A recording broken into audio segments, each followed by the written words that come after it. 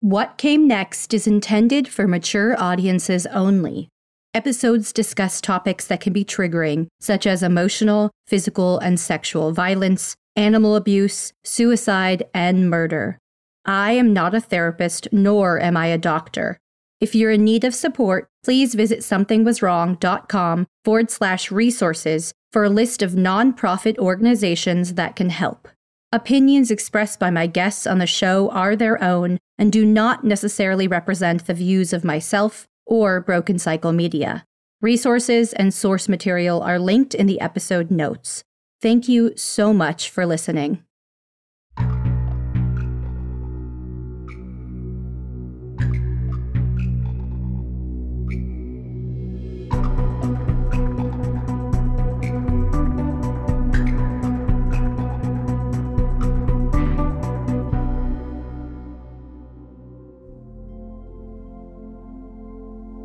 Vanessa V was first heard on Season 2 of the podcast Unraveled, The Stalker's Web, and via Discovery's documentary of the same title in 2021. However, her journey as a stalking victim started nearly 2 decades before her media-based advocacy journey began. Over those 2 decades, Vanessa experienced escalating, cyclical cyberstalking that affected all facets of her life. Still, Vanessa's tenacity and strength shines through as she continues to reinvent herself amidst all that comes next in her battle to be recognized and to receive justice.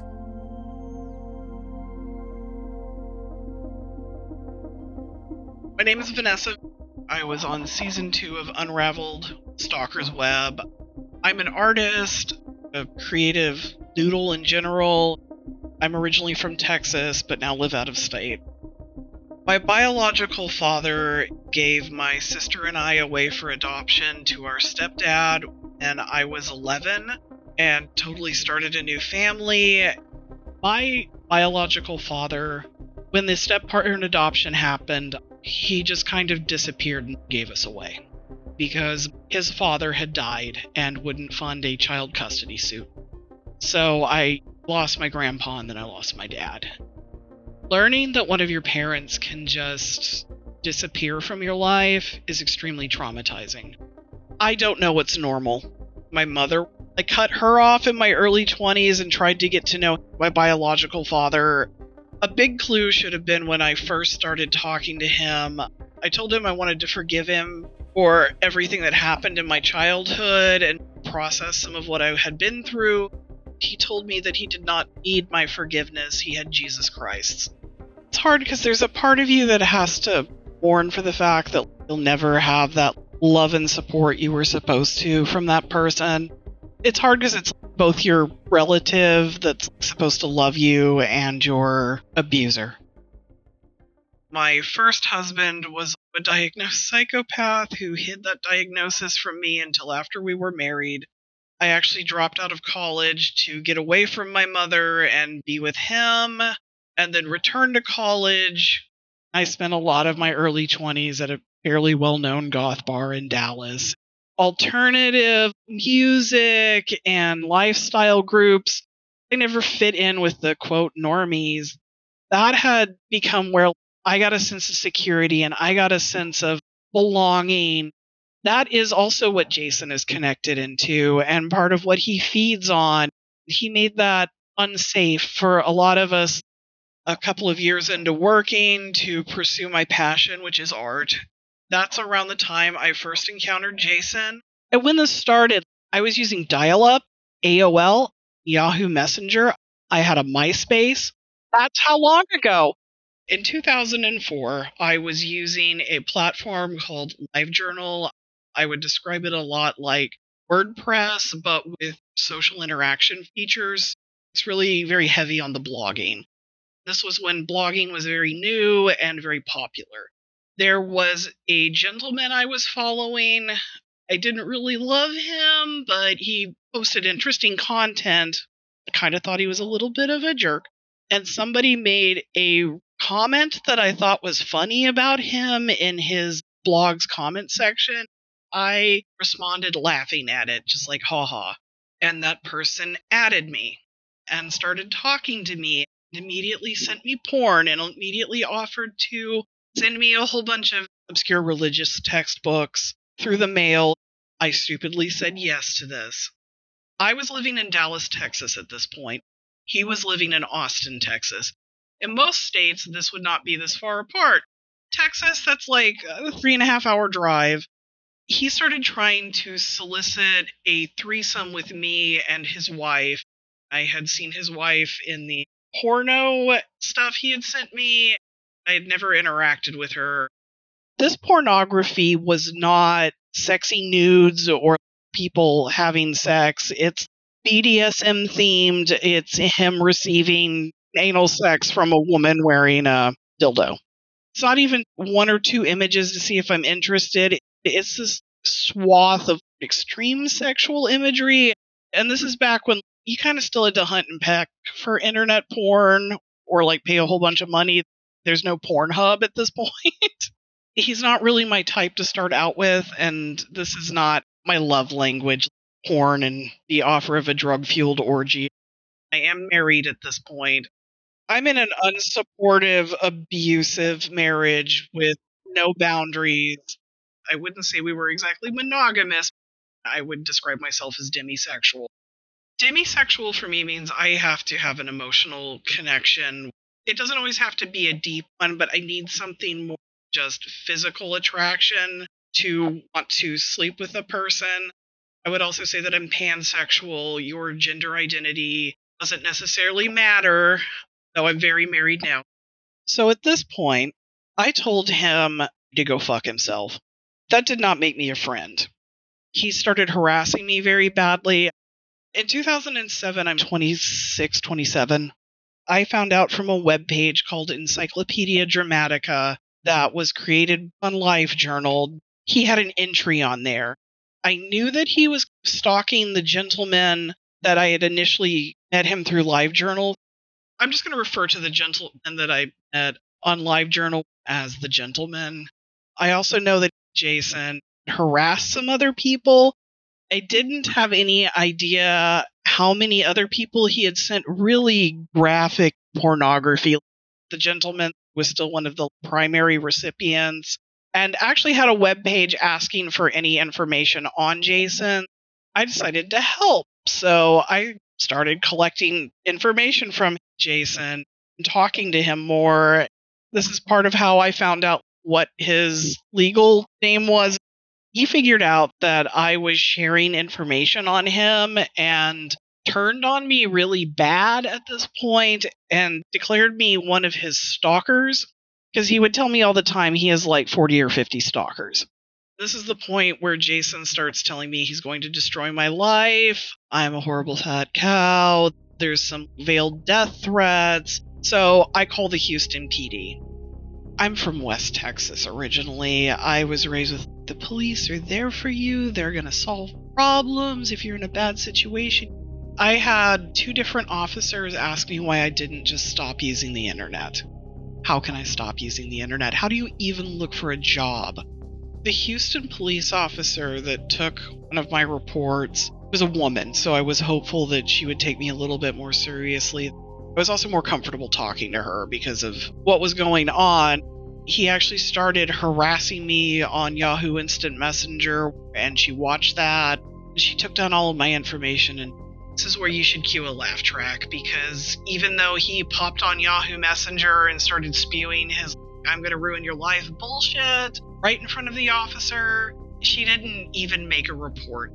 He emailed my graduate advisor for the program I was in, the head of the department, the dean, and several of the people on the staff from my school, and accused me of committing a whole bunch of crimes, saying they shouldn't let me stay in the program. I never actually saw this email. They just kind of summed it up. There are no trackers associated with those emails.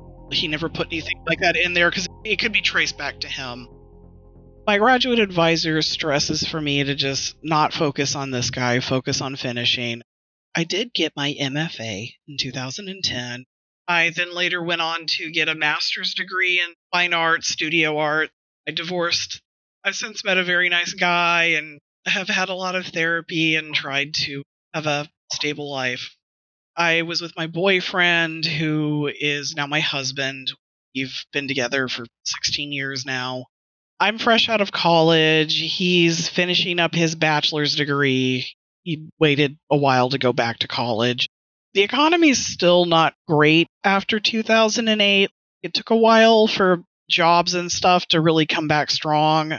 Jason started his crap again and started making it clear that this was never going to end. He knows who's in my life now. They're going to get shit. Blah, blah, blah, blah, blah. And we both lost our jobs at the same time and decided to move up to Grand Rapids, Michigan to be with his family and try to get back on our feet. The economy was even worse there. And Jason sent me straight up death threats. He told me that he had committed murder before. He claims he put 20 shots in their head, and one of the people who dated him confirmed that he consistently talks about this. He told me he had a Mossberg with my name on it, which apparently is a kind of shotgun, and just a bunch of stuff, how I'm always going to be like a poor, fat piece of shit. It came at a really bad time. We were both honestly pretty suicidal at that point, and hearing all that stuff just made it worse. I tried reporting him to the Grand Rapids police. They would not even send out a police officer. The harassment had gone on so long and it was so intense. I wouldn't hear out of him for 6 months to a year, and then it would be a slew of stuff over several months. I had made a Tumblr called Surviving Jason that documented a lot of what had gone on with myself, the gentleman, and other stalking victims. I used all of the names that I knew legally applied to him. Some of this was from another stalking victim who had hired a PI to look into where he was and what was going on. He did say at various points that my punishment is for not knowing when to shut up and that he had forgotten about me. Then I had to run my big fat mouth and remind him that I was alive. He gave this line to at least 3 other victims. Once it became clear that we were not going to get steady work up in Grand Rapids, we went back to Dallas, where I had gone to undergrad and grown up from about 13 to my mid-20s. I had a decent friend base there, so there was more support. We both started doing better, got some decent jobs. That's when I really started solidly working in web marketing, which is still what I do. I was working for a law firm, doing some web stuff, also working as a legal secretary. Jason emailed every single lawyer and all of the partners at this firm and accused me of stalking him. He accused me of Social Security fraud. He did link back to the Tumblr and claimed that that was proof that I was stalking him and his wife. The lawyers did not understand this. They were not compassionate. One of my bosses flat out told me that if I valued my job, I would make it stop. I asked him how he thought that I could do that, and he said, call the police.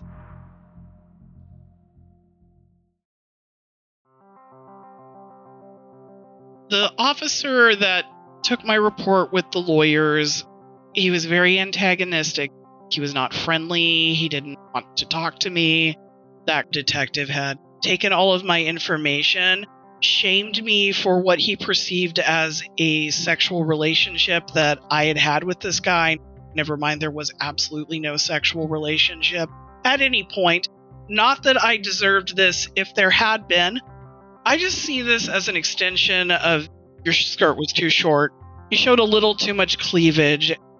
After the lawyers fired me, because Texas is a right-to-work state, he started going after my husband, who worked in another suburb of Dallas. Fortunately for my husband, the CEO of the company had also been stalked and was very sympathetic. The police took my husband seriously. They actually tried to pull IP information. They looked into some of the data in the email header. Part of why I feel like some of law enforcement didn't take us as seriously, because a lot of us are tattooed and pierced or have weird hair. My husband looked very business presentable, and I think that's also part of why he got taken a little more seriously. I'm kind of a squirrely punk chick. I'm not an ideal victim. Everybody tells me I look like I own a motorcycle. I'm perceived as tough and able to take care of my own shit. This is all very chaotic. Once again, I'm not hearing from him for months to a year. And then all of a sudden, it's several months of shenanigans. I actually handed the tumbler off to a victim that was supposed to be in the documentary, but then pulled out. It attracted a woman who is in the documentary named Rachel. Once her and I first met and started talking, we were friends. We talk all through this. She's been incredibly supportive, and I really cherish the friendship. She was added to a private group we have on a social media platform where we could talk about, oh, hey, Jason's being active now, because usually when he started heavy going after one of us, and there's a lot of people in this group. So people have come and gone because some of them would get freaked out and leave. There's so many personalities in there. Sometimes it's probably been me. I have made big mistakes during some of this and have not always been a gracious person. I'm sorry to those people that I was not a good advocate for. There's probably been around 40 to 45 people in and out of it. I'm thinking that's actually a percentage of his victims as well. Yeah, I know that this is a drop in the bucket. There's a lot of people that have never come forward. There are some people who know the other victims but don't want to be known. They would give the other victims a heads up. Hey, he's bothering me. Could you tell them that he's active again? And they would relay that anonymously. And then there's our spouses, our family members, really close friends, our coworkers. Because of the adoption, I haven't had that last name since I was like 11. I don't know if he ever really targeted any of my family members. They probably would have had no idea what was going on. He definitely went after my husband. He definitely went after my school. He definitely went after several workplaces. So when there's one victim, there's this whole tree of other people that are traumatized or affected. Around 2013, my own mental health issues, which are depression and anxiety, finally came to a head. I started getting really angry, and that finally sent me to therapy. That and medication are the best decisions I've ever made. It is 2014 that the really pivotal event happens. I initially met him in 2004. It really got bad around 2008. This has been going on for 10 years. At this point, I was working for a company that works in automotive. He had already emailed them.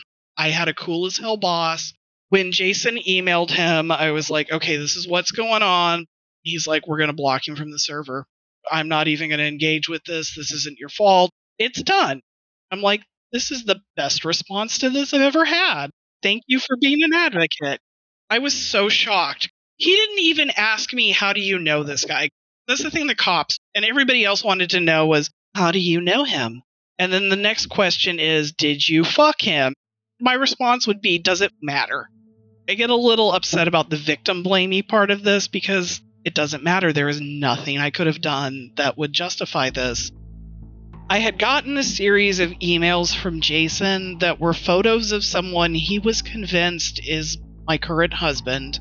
This guy doesn't even sort of look like my current husband. The guy had apparently purchased a large number of fish.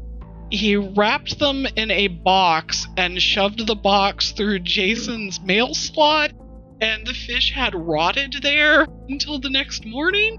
Jason had cameras on the house. That's how I saw the photos of this guy.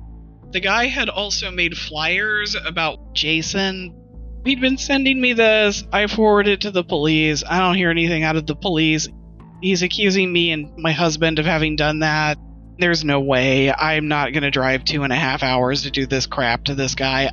I just assumed it was somebody local that he'd pissed off. Then one morning, I sit down and I log into my personal email. There's something about a car fire. He has sent me an email from Raymond Johnson. That name will be important later. And there's photos of a completely torched car. This car is never going to run again if it ran in the first place. And a little bit of burn damage to the siding on the house. but I would not call that significant damage. He is accusing me of having committed arson. I told my boss. It's within a month. It wasn't immediate, but this all happened over the course of October, November of that year. Arson is a serious crime. I'm not a vengeful person like that. I'm not a violent person. But I live within 2.5 hours of him. So I'm just going to preemptively nip this in the bud because I don't want to have to drive to Austin to talk to the police. I don't want to have to go into a police department over this. I feel like if I'm forward and upfront and honest and give them whatever I need, this is going to be over. I knew that it was going to be the Austin fire people that investigate this. They eventually get routed to the fire marshal who is handling the investigation. Bless his heart, this is his last case before retirement. So I call him, I tell him about the email, I'm very upfront. I'm like, I have been playing a geocaching game all morning around the building of my work because I am a giant nerd. I will immediately sign over whatever you need to pull a subpoena and prove my cell data that I've been in Dallas this whole time. I also knew at this point he had sent it to my husband. I'm like, I'm willing to do the same thing for him. However, he does not play the same game, but I can account for his whereabouts. And he's just like, this is my last case. I'm done. I'm retired after this. I have been with the fire service for 35 years. You are on a list of about 45 people this gentleman gave me the name of. Most of these people don't even live in the state of Texas. I have had about a dozen phone calls so far just this morning about this incident. Hopefully something will come of it. Apparently, Jason had given him a fake name, even though that's not the name that was on the car, and he was claiming ownership of the car, which apparently didn't run. I'm going to look into it, but I am not confident this is going to get solved. I was like, okay, well, let me tell you about what this guy's been doing to me. And he kind of listens a little bit, and then he cuts me off. He's like, you are also not the only person that has told me this. I am going to forward this to our new cybercrimes department. I don't know if they will do anything, but I will give you the name of who receives the case. A couple of weeks later, I'm given the name Detective Spencer Chow. He reaches out. Unfortunately, because Jason is harassing me and I live in Dallas County and he is in Austin, which is Travis County, he can't help me, technically. But a long time ago, I had kind of become the keeper of the information. I built that Tumblr. I didn't make the social media group that we all talk through, but I'm one of the major contributors to it. So I'm like, yeah, I'll work with you. I gave him all of the information I had. I found out later, Austin cybercrimes, they were primarily created to combat child porn. We presented them with the fact that there is internet crime going on that is beyond that. Spencer is very positive. He was very good about seeing that and recognizing that. He's a really cool guy. His parents, they named him after their favorite TV show, which was Spencer for Hire. I'm like, you were destined to be a detective. Since all this stuff happened with Jason, he actually is no longer with the Austin PD. He now does trauma yoga, which he explicitly reaches out to law enforcement that has been through trauma and teaches them how to move their bodies and let some of that go, but also works with victims and people who've experienced significant trauma in their lives and trying to heal. While I'm sad that the police are now missing such an amazing officer and the exact kind of person that more police departments should have, I feel emboldened and impressed with what a beautiful human being he continues to be. Even just being heard, seen, and validated by a member of the law enforcement went a long way, clearly. Yeah, he did not have to talk to me at all. I am not in his jurisdiction. He can't do anything for me. Now, who is in his jurisdiction and was also accused of the car fire is Rachel. She had a newborn at this point. The Austin PD showed up at her house to ask questions about the car fire, and she's got a little bitty baby. The person he is harassing in Los Angeles, who is trying to actively get a protective order, has forwarded all of the car bullshit to her detective, starts working with Spencer Chow. These two detectives come together. They have enough information to warrant a raid on this place. The day before this raid, the person who is in Los Angeles brags to Jason that he's going to get arrested tomorrow. They show up to raid the house and there's nobody there. We now know that he went back to Staten Island. It's hard because I got a really good example of why they don't tell victims necessarily everything that's going on, because one of us did fuck up a bust. What happens is they don't know where he's gone. They can't go after him. Chow takes all of the documentation he has because he's harassing people in multiple states. Maybe the FBI can pursue this. He gives it to some FBI agents. I didn't know if they would take any of us seriously or not. I get a call from a FBI operative working in the Austin area. We have several conversations. I forwarded everything I have about Jason. Christmas Eve of 2015, I go down to the Dallas FBI offices and give testimony about the years of harassment. So they're taking us seriously, but we are one of the first instances for this level of cybercrime. They were flat out like, we don't know how we're going to actually get him, but we're going to do it. When I did the interview with the FBI on Christmas Eve, the woman who interviewed me worked for the FBI, but mostly as a victim's advocate. She told me, the one thing you need to know about the FBI is that they are glacier slow. But like a glacier, once they actually get where they're going, it's because they know they can grind it underfoot. This is going to take forever, but once we arrest him, it is going to be because we have a good, solid case. I created a webpage at this point because we're trying to get him to not use something that masks his ISP and let slip where he actually lives. So I made a webpage for the FBI on WordPress that was called Jason Stinks. And my husband emailed Jason the URL, and of course that sets Jason off. He was so mad. The FBI had me put a proprietary code in the header of the WordPress that would send information apparently beyond what you normally can glean from just WordPress or Google Analytics to the FBI. This doesn't work, so the webpage is quickly taken down. Thank you so much for listening to today's episode. Next week on What Came Next. After she does that podcast, he walked back his guilty plea. One of the sentencing appearance things, his lawyer showed up to court. We had no idea this could happen. They don't call us to tell us this happens. It just pops up in the victim advocacy email, and we're like, is he still under house arrest? And what does this mean? Is there going to be a trial?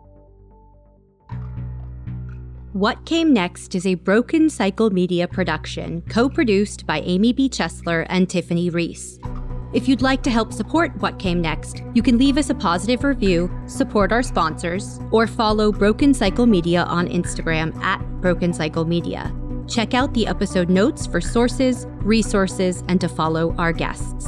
Thank you again for listening.